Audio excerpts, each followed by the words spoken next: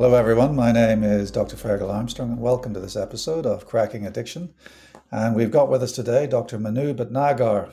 Manu, I believe that we're going to talk today about psychosis.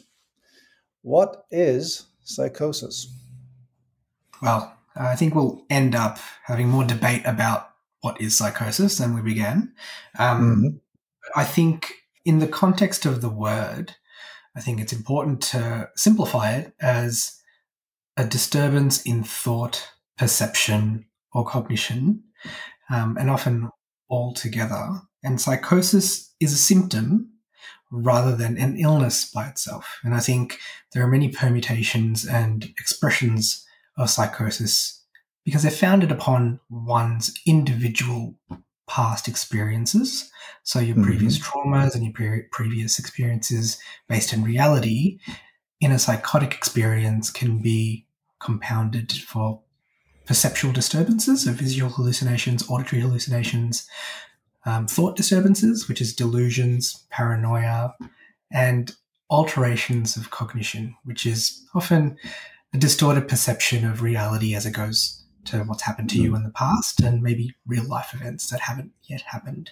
So that constellation of symptoms can be very different from each individual, and you might have all of those experiences, you might have just one, and it might be really imperceptible to someone else, or it might be pretty bloody obvious to someone psychotic. But I think something to understand is that it can happen in the context of substance use and be very short-lived, or it can be something that people experience for the rest of their life as well. So there's a lot in there, and I really like your summary of the diagnosis of psychosis, this disorder of perception, thought, and cognition. And I also like the fact that you say that it can be due to a range of other conditions, and it in and of itself is not actually a disease or a diagnosis. It's a kind of a cluster of symptoms. So it doesn't tell you, the word psychotic or psychosis doesn't actually tell you what's actually causing this disturbance of perception, thought, and cognition. So I suppose, one of the issues that I've got that I frequently think about is, to what extent does social context influence the diagnosis of psychosis, or cultural context? Yeah, quite a bit. And there have been many studies, many psychiatrists have wondered this throughout time. One thing to consider is current trends in society, understandable and natural fears that exist in the news can be sort of kindling for the mind to be fearful and paranoid upon. For example, when televisions and radios first were invented, there began this huge wave of people thinking other forces, other entities can listen to them or are in fact communicating to them. That still exists, and that idea of thought broadcasting or thought insertion, the literature would suggest is a relatively new phenomenon. There is not a lot of evidence that existed prior to the year 1900, and I think it's quite evident that psychosis did exist before then. When glass and mirrors were first in fashion in Victorian England, a lot of people had what we back then called glass delusion, where they were thought they were made of glass. They would break apart if someone hurt them. And then more recently, it's phenomenons like what's in the media and TV and film.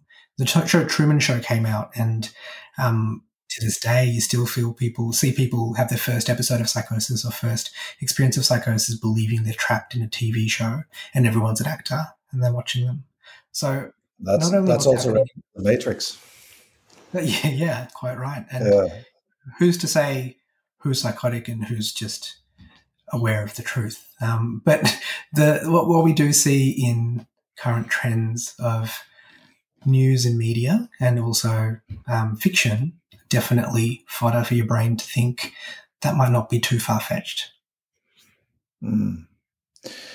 Let's talk about the causes, the potential causes of a psychosis. Talk us through your understanding of that. Yeah, I think it's something that we now understand is quite varied. So there isn't often one thing that we can point to say that's why you became psychotic. Now, this is where the terminology becomes really important, and there have been a lot of attempts to unify terminology of psychosis across countries and across languages as well. For example, psychotic experiences can be a lot more common and may not indicate a psychotic episode.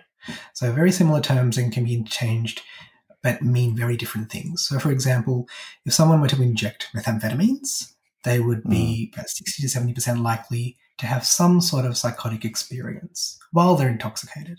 And that could be as mild as paranoia, but it could be as severe as perceptual disturbances and poor reality testing. But generally what we expect is when the intoxication wears off, so does a psychotic experience. So in that case, the substance was clearly the causative agent for the psychotic experience.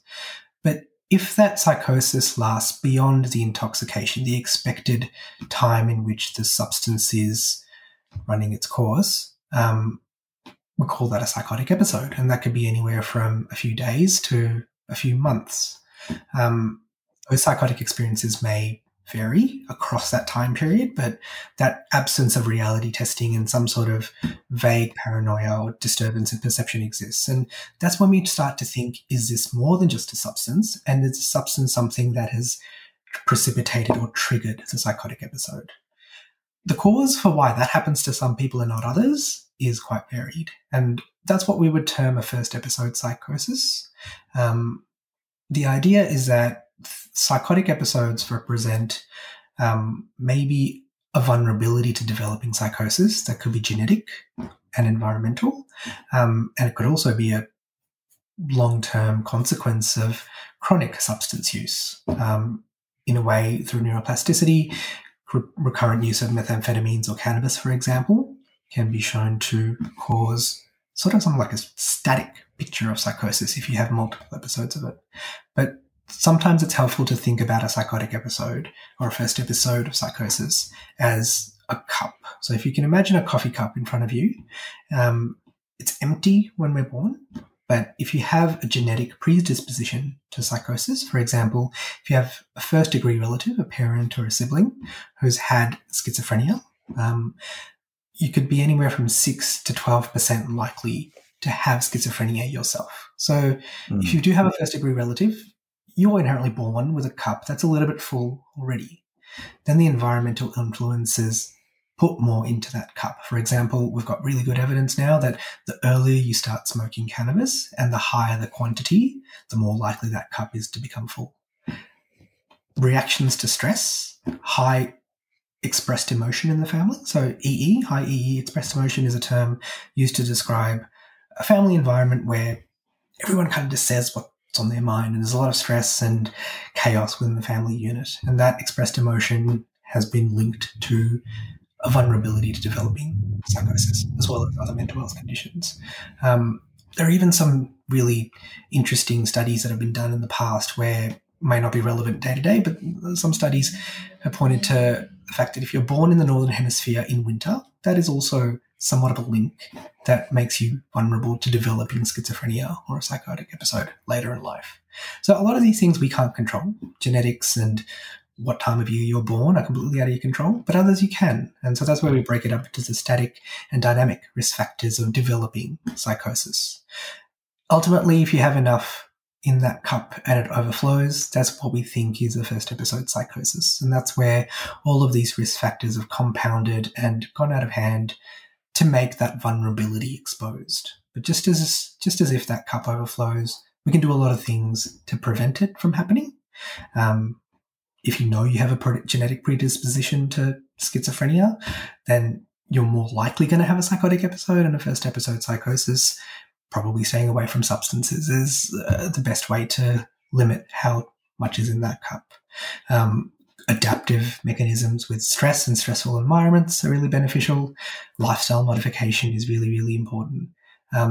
And just as we can prevent it, once someone has had a first episode of psychosis, all those factors are relevant in discussing prognosis and limiting relapse rates when someone is diagnosed with first episode of psychosis. You're an addiction psychiatrist, and your special interest is, dealing with the effect that drugs have on mental health. So let's try to hone in on the specific issue around the drugs that actually can cause psychosis. So what specifically, what drugs do you think are implicated in, as you say, those dynamic, non-static risk factors for the development of first episode psychosis? I think the most prevalent and potent one that we're finding is stimulants. So that would be methamphetamine. Injecting, like I mentioned, that experience of psychosis is so high when someone injects a reasonable quantity of methamphetamine that it's bound to flip a switch if you're genetically vulnerable. The one that's been studied the most is probably cannabis, though. And I know cannabis is, firstly, a lot more prevalent, a lot more accepted, even used for medicinal purposes, and that's not without merits. But I think something to keep in mind, if you do have a vulnerability to psychosis or a past history of psychosis, you might not get prescribed cannabis, and using cannabis off the street was probably going to cause more psychotic symptoms. Like I mentioned, heavy use early on in life with cannabis fills that cup in to make you more likely to have a first episode of psychosis. It's interesting you say that, because I've also read a paper, and admittedly, we can argue about the various types of evidence bases that we've got, but I have read a paper that suggested that if cannabis per se was used in the absence of any other substance, that the numbers of de novo psychotic episodes that occurred in a cohort, I can't remember the total number of the cohort, but it was in its thousands, is actually only 7 cases. So that's not to say that cannabis-induced psychosis doesn't occur, but I suppose I'm stirring the pot a little bit and asking you, to what extent is cannabis causing a psychosis or unmasking a psychosis? Yeah, I think that's a very valid point, and just putting the evidence aside, because I've heard and seen both sides of the coin here. In my personal experience, it's quite rare for me to see someone having cannabis trigger a psychotic episode, just in the way that stimulants can do that.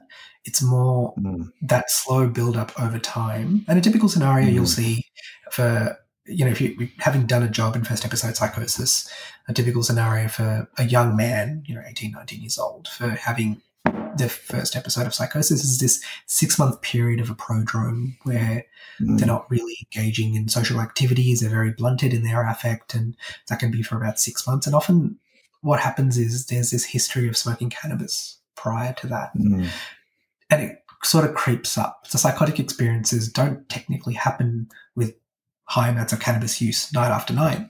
It's that it sets off this cascade of psychosis developing, first through a prodrome and then through slight delusions and perceptual disturbances. And I think the evidence with cannabis is less about psychotic episodes and psychotic experiences, but schizophrenia. It's really important to understand that schizophrenia is a syndrome of various symptoms. The hallmark, and the one that's most concerning, happens to be psychosis, but you also get a myriad of what we call negative symptoms, which is blunting of the affect and alogia and avolition. And I think all the research that suggests that you'll develop schizophrenia is likely because of earlier heavy smoking. But I agree with you. In my clinical experience, in my addiction psychiatry career, haven't really seen someone who's had a bad night of smoking weed and then has a really bad psychotic episode. Definitely nowhere near as much as methamphetamines or hallucinogens. So there's a couple of key issues here that we need, I think, to explore.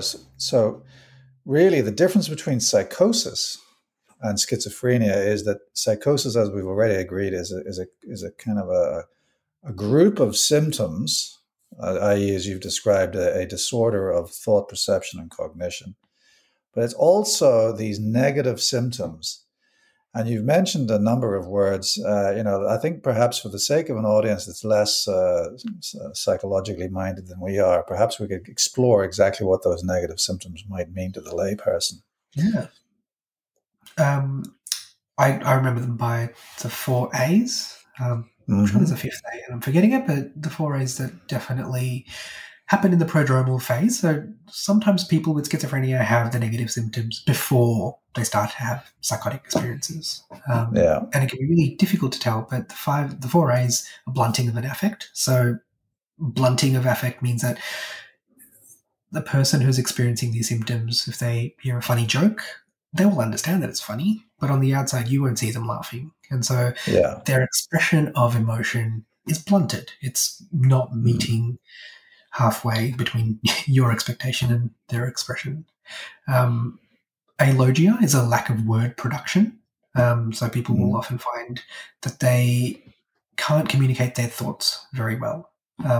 Avolition or amotivation is exactly what it sounds like. So a lack of willingness to do things that would otherwise be necessary to be functional, like getting up out of bed, showering, going out of the house to see their friends. Let me go through it again. Blunting affect, alogia, avolition, asocialization. People with schizophrenia tend to have a lot of interpersonal difficulties. It's interesting to split hairs, but sometimes that can be because of the psychotic experiences. The paranoia and perceptual disturbances can impair wanting to go out and trust someone to talk to. But there is also an inherent lack of will to do things in social settings, and lack of yearning to socialize, which you would expect that most people would want to do.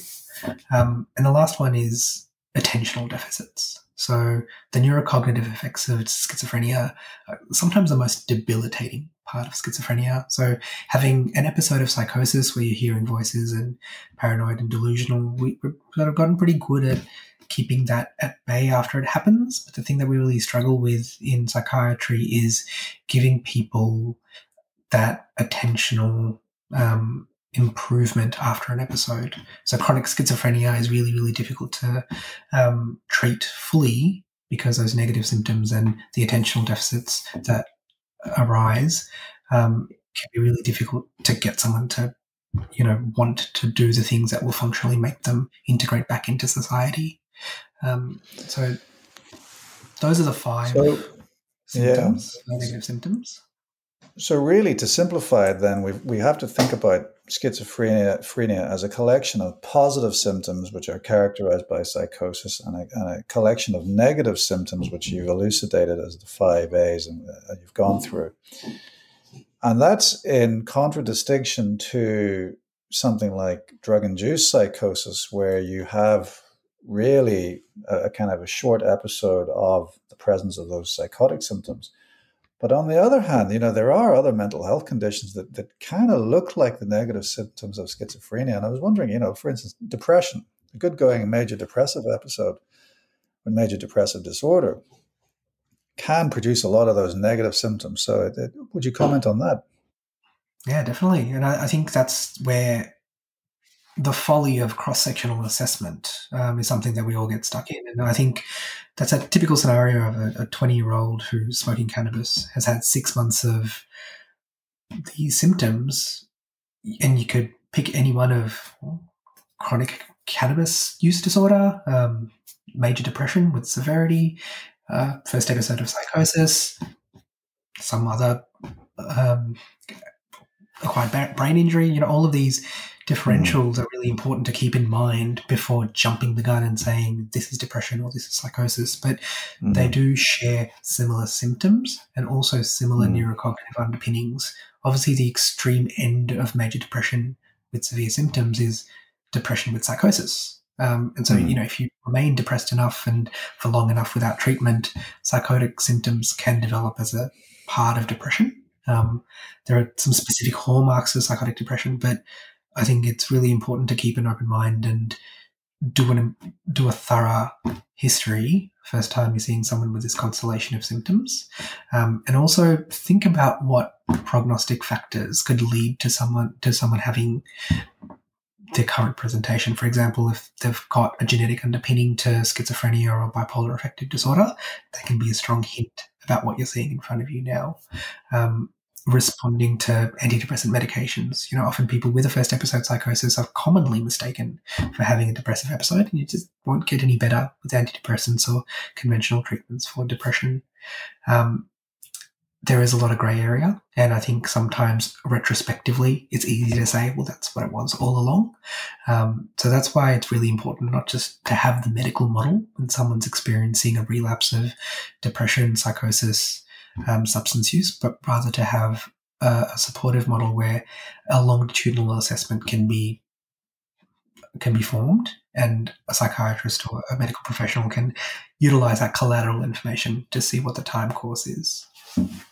And of course, that longitudinal assessment really is crucial in understanding the different presentations between major depressive disorder and schizophrenia, for instance, where schizophrenia is characterized by this progressive, unremitting decline in function, i.e., the accumulation of negative symptoms, whereas major depressive disorder is by its very nature episodic. So you get better. You might relapse, but in between the two episodes, your function is not impaired. Would you care to comment on that? Yeah, definitely. Some people, major depressive disorder, some people are of the opinion that it could be a bipolar affective disorder, just waiting to have your manic episode. So, of course, bipolar affective disorder is very debilitating, and you have severe episodes of depression, but the hallmark of bipolar affective disorder is you also have a manic episode. The lows of bipolar are very severe and often the thing that is most debilitating. And I think there are a lot of people out there who have major depressive disorder, and the severity of their depression is just as severe as that bipolar type picture. So really the episodicity of the mood disorders longitudinally distinguishes those mood disorders from the schizophrenia disorders. Definitely. And the interepisodic functioning. So the goal of treating someone who has had a major depressive disorder is getting them back to working and being a parent and integrating back into society. And all the evidence that we have is if you do that well and continue preventative measures, biological treatments like antidepressants, psychological therapy for quite a while, and adequate social support. So you can really get someone back to functioning and prevent an episode for quite some time. But with schizophrenia, we're really sort of, at the moment, capitalize preventing psychotic relapses, which means preventing the positive symptoms from having a big hold on people, because that can be quite debilitating and scary, and that's where people often need a hospital admission. But in between that, the negative symptoms still are really difficult to treat, and conventional medications for schizophrenia aren't very good at treating negative symptoms. Yeah. So again, let's bring in the discussion back to the concept of drug-induced psychosis. So, we've agreed that methamphetamine and cannabis are the two main culprits for the actual diagnosis of substance-induced psychotic disorder. Are there any specific hallmarks of substance-induced psychotic disorder that you would rely on to help you distinguish that disorder from either a schizophreniform or a schizophrenia disorder, or for that matter, a brief psychotic disorder, and also the mood disorders? Because it can be very confusing when you see a patient for the first time presenting with psychosis, especially in the context of addiction. Yeah, definitely. And look, I think the amount of substances one has used prior to having that first episode of psychosis, and also the physical health at the time that they're experiencing that is really relevant as well. What I commonly see, especially with stimulant medication, is a psychosis has this component of psychomotor agitation that sometimes you don't see with an episode of psychosis where schizophrenia is the underlying cause. And what I mean by psychomotor agitation is this intense drive to act upon the psychosis. And, looking at someone from the edge of the bed, even if they're not saying anything and explaining their psychotic symptoms, you'll be able to see that they're psychomotor agitated by this internal restlessness and a need to communicate and act on a lot of their psychotic experiences. Again, it really is person-to-person dependent. There is some evidence that the nature of delusions can give you a bit of an inkling about whether it's drug-induced psychosis or an underlying schizophrenia. So, for example, people with schizophrenia, their psychotic experiences can often be called systematized delusions. So it's not just that people are listening to my conversations and I'm a bit paranoid on edge. It's a lot more fleshed out, and there's specific people in a conspiracy, and it goes up to the CIA, and it's really, really ingrained in them. Because if you do think about it, they've had a lot of time to establish this delusional network. Whereas often I see people who have had an abrupt, precipitated psychotic episode. It's largely the hypervigilance and being on the lookout for threats that comprises the paranoia and other psychotic symptoms. So it's more inchoate, less formed, less, as you say, systematized. Yeah. But, fleshing that out can take a while, knowing what's happening in the short term and what's more fleshed out and systematized is really difficult. The other thing, I suppose, is to emphasize again that the longitudinal assessment that is so useful in distinguishing the schizophrenia disorders from the mood disorders is also equally important in distinguishing the substance-induced psychotic disorders from the schizophrenia disorders, because with abstinence, you would anticipate a resolution of symptoms, wouldn't you? Yeah, definitely. And that's where it becomes really hard in the community as a GP, psychiatrist, addiction specialist to say, is this schizophrenia or is this drug-induced psychosis, and someone's continually using substances? And, try as we might, you're in drug screen, trying to take a good history about how much someone's using, there really is no way to ensure that someone's substance-free. And often a period of hospitalization, or often, some ways that I know if it's schizophrenia or intoxication, drug-induced psychosis, if someone's had an episode of incarceration, if they've been in prison and still had psychotic experiences, then you kind of have a think about the diagnostic framework, because obviously you assume there wouldn't be as many substances in prison, and schizophrenia becomes a more likely explanation. But, it is difficult to know. But that assumption sometimes is a dangerous one to make, because it sometimes is not the case that someone is guaranteed to be abstinent of drugs whilst incarcerated. I'm sure we have to acknowledge that. Yeah, no, definitely. Yeah. All right, Manu, look, I really want to thank you for your expertise today in teasing out the diagnostic conundrum that is psychosis in the context of addiction and substance use disorder. Many thanks for your pearls of wisdom. No worries, Ferghal. Happy to help. See you soon. That's all for today, folks. My name is Dr. Ferghal Armstrong, and this has been Cracking Addiction.